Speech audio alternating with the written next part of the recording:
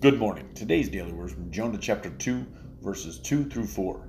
And said, I cried by reason of my affliction unto the Lord, and he heard me. Out of the belly of hell I cried, and thou heard my voice. For thou had cast me into the deep, in the midst of the seas, and the floods compassed me about. All thy billows and thy waves passed over me. Then I said, I am cast out of thy sight, yet I will look again toward thy holy temple. Sometimes the things we do, we deserve to be out of the presence of God. But here's what is so awesome about the God that we serve.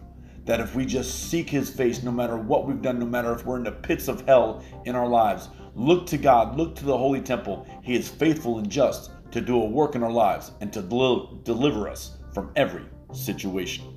Remember that Jesus loves you, and so do I. Share the word of God with someone today. God bless you.